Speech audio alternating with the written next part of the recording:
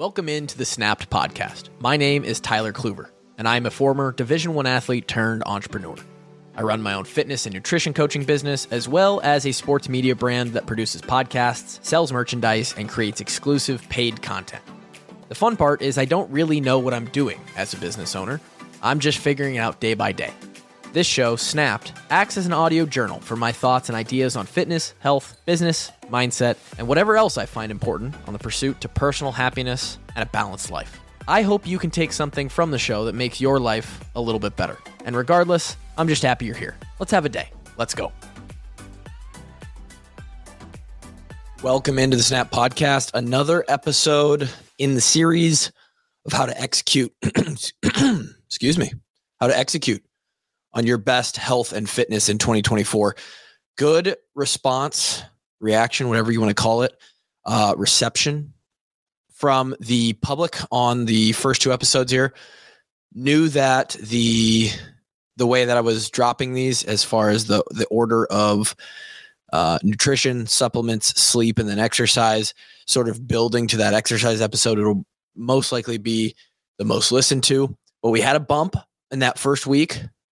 Probably comes from me just promoting it a little bit more on social media, but I am hopeful and grateful that more people are coming in to listen to the series. I really think that if you only listen to these 4 episodes across the rest of the year from anything that I put out, they are extremely beneficial and hopefully succinct in a way that sort of brings everything together and allows the average person.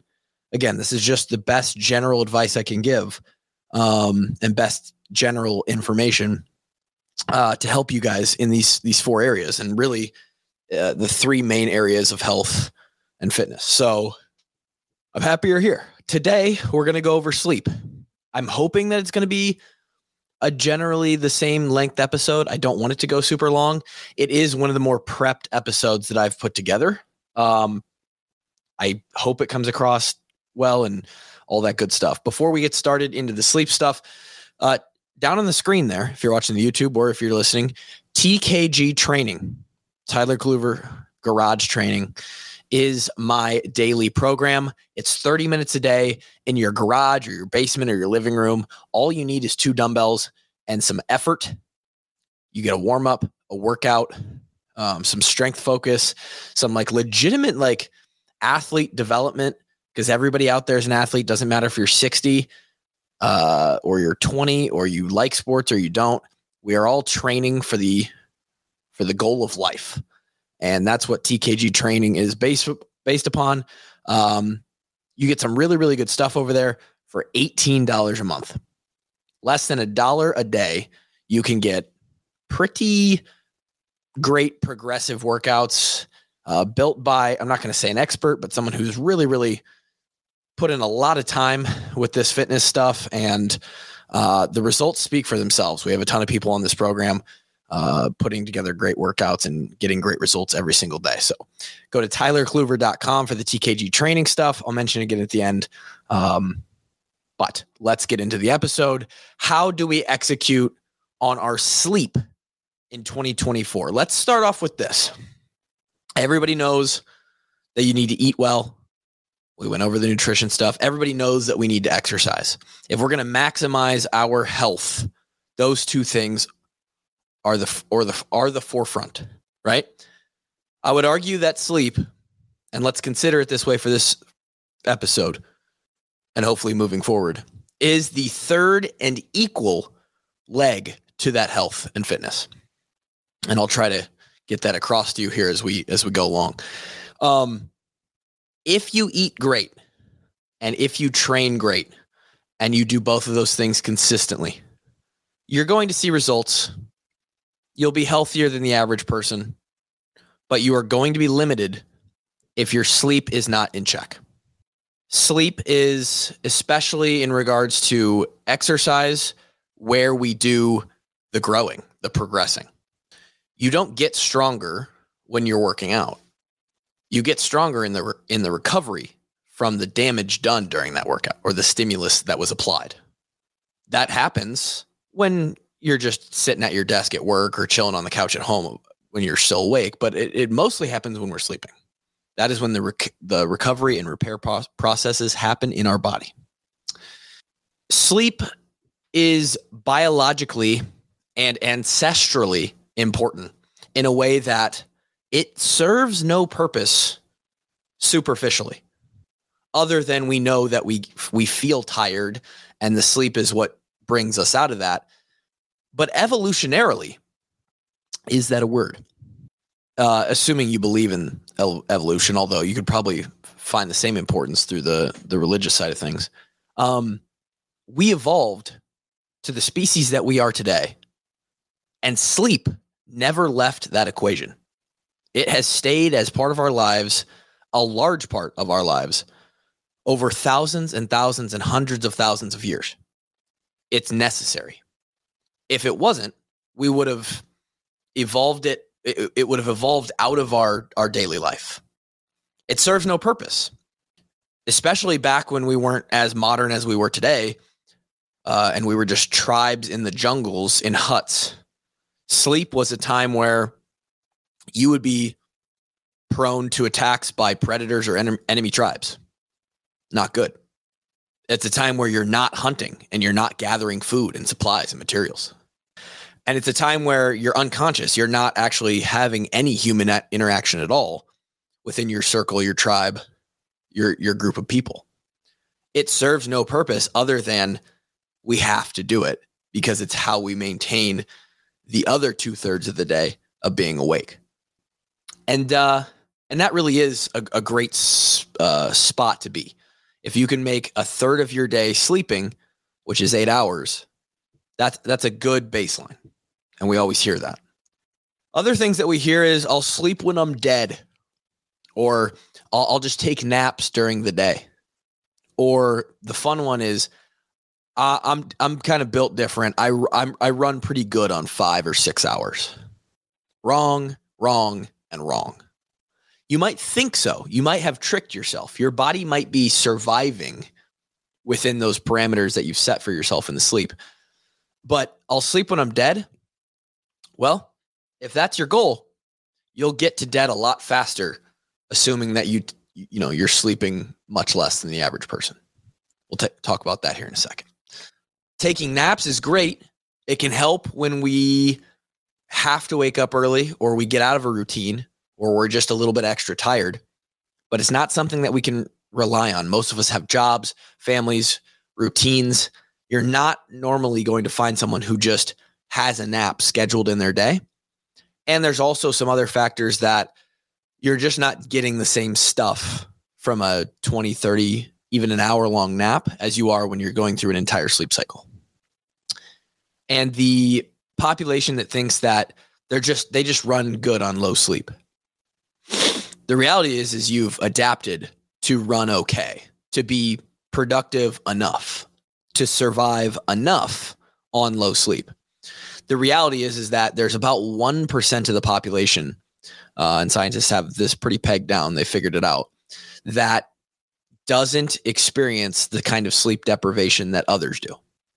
So 1 out of every 100 people, and I guess you could be that person, but you're probably not, could be one of those people who's like, yeah, I'm good on 4 or 5 hours a night.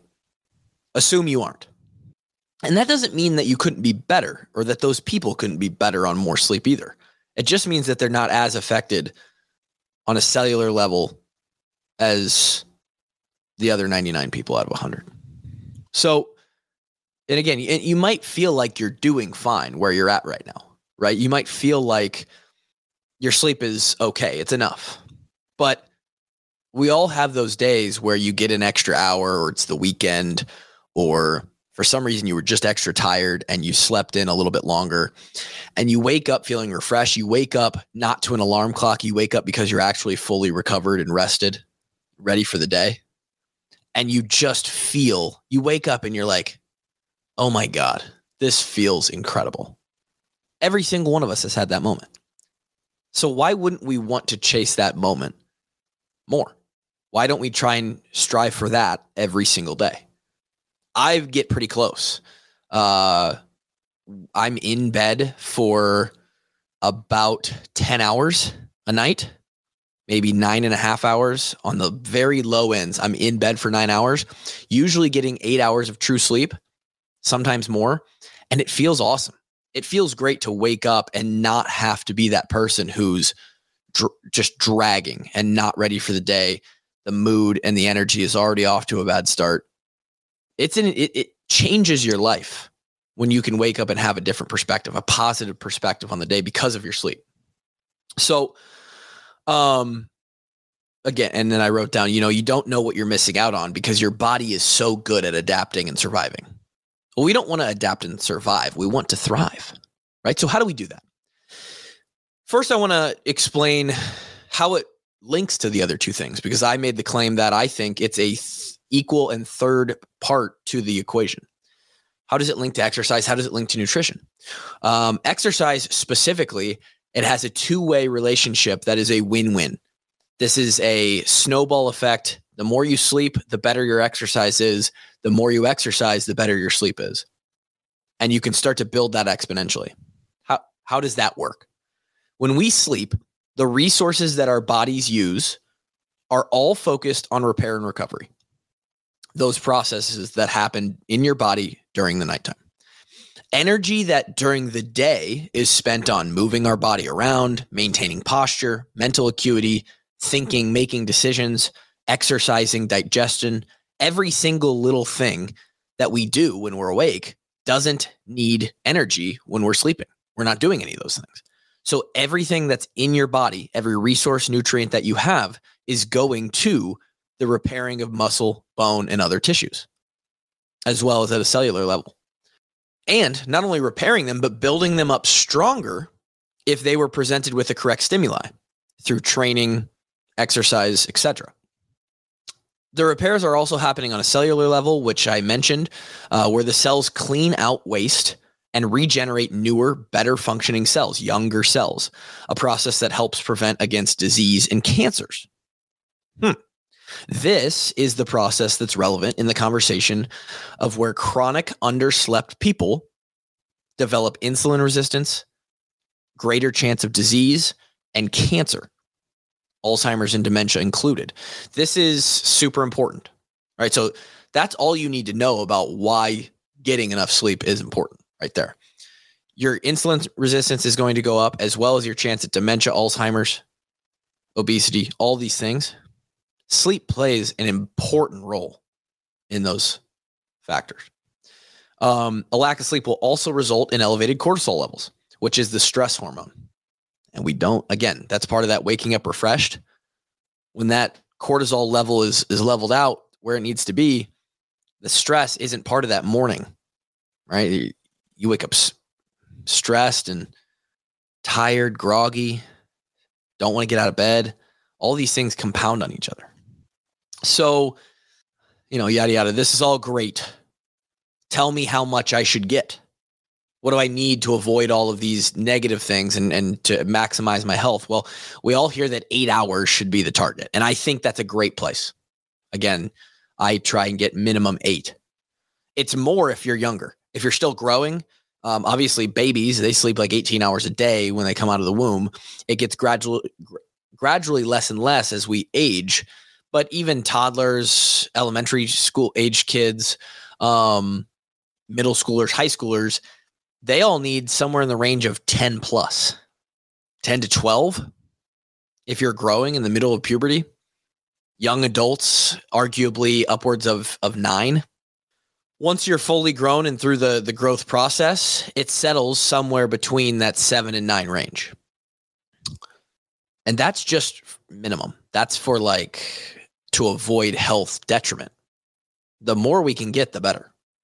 So on the other side of things, as we mentioned a few minutes ago, exercise has positive effects on how easy it is for you to fall asleep and how much quality you get during that sleep as well. So we recover from our workouts during sleep, great, but the exercise actually helps us get better sleep in return. How does that work?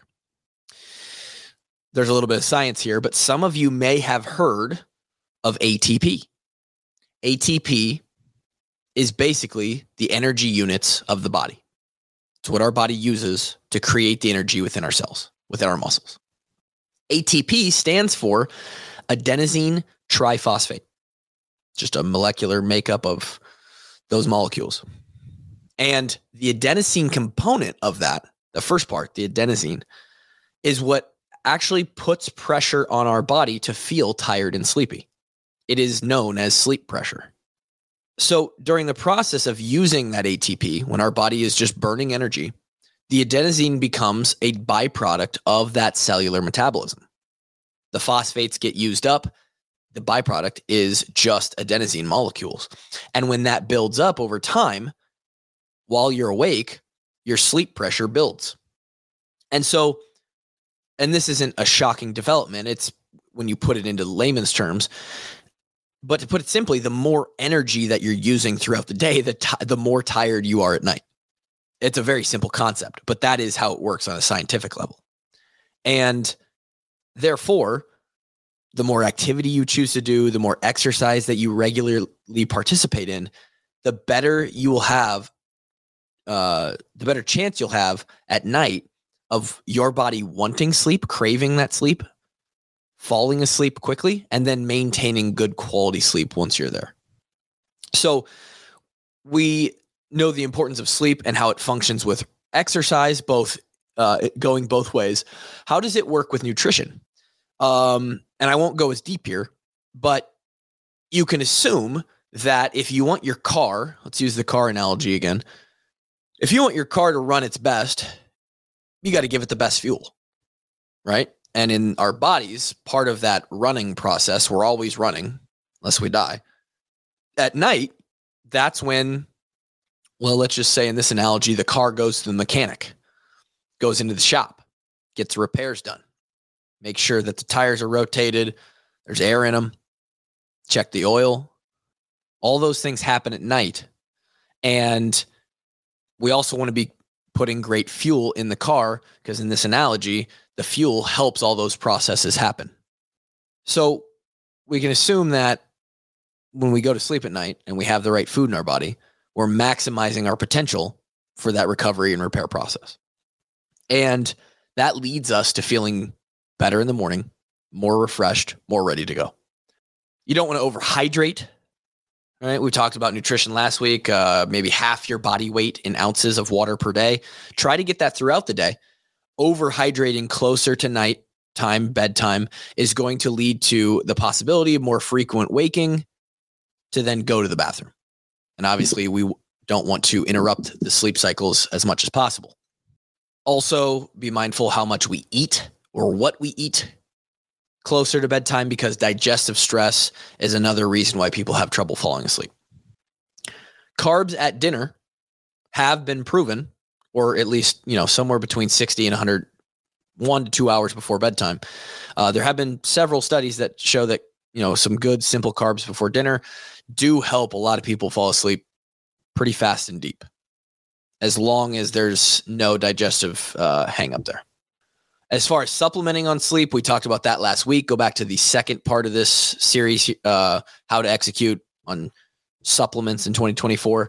We talked about which ones are best for sleep there. Again, I'm not super deep on the science here. I know enough to give you a recommendation, but not really to explain that recommendation in great detail. I would search Huberman Sleep Protocol or Peter Attia Sleep Protocol. There's a couple supplements out there. Melatonin not being one of them. I think that's overused. It's the easy over the counter, like, hey, I'll just take this and I'll sleep. There's problems with that. We develop a dependency on melatonin. And more than that, the melatonin supplements that are out on the shelves these days could have anywhere from 100 times less to 100 times more, even greater than those numbers of the actual melatonin supplement in there. So just not reliable. Some of those supplements that do help off the top of the head are magnesium threonate, theanine, inositol, etc.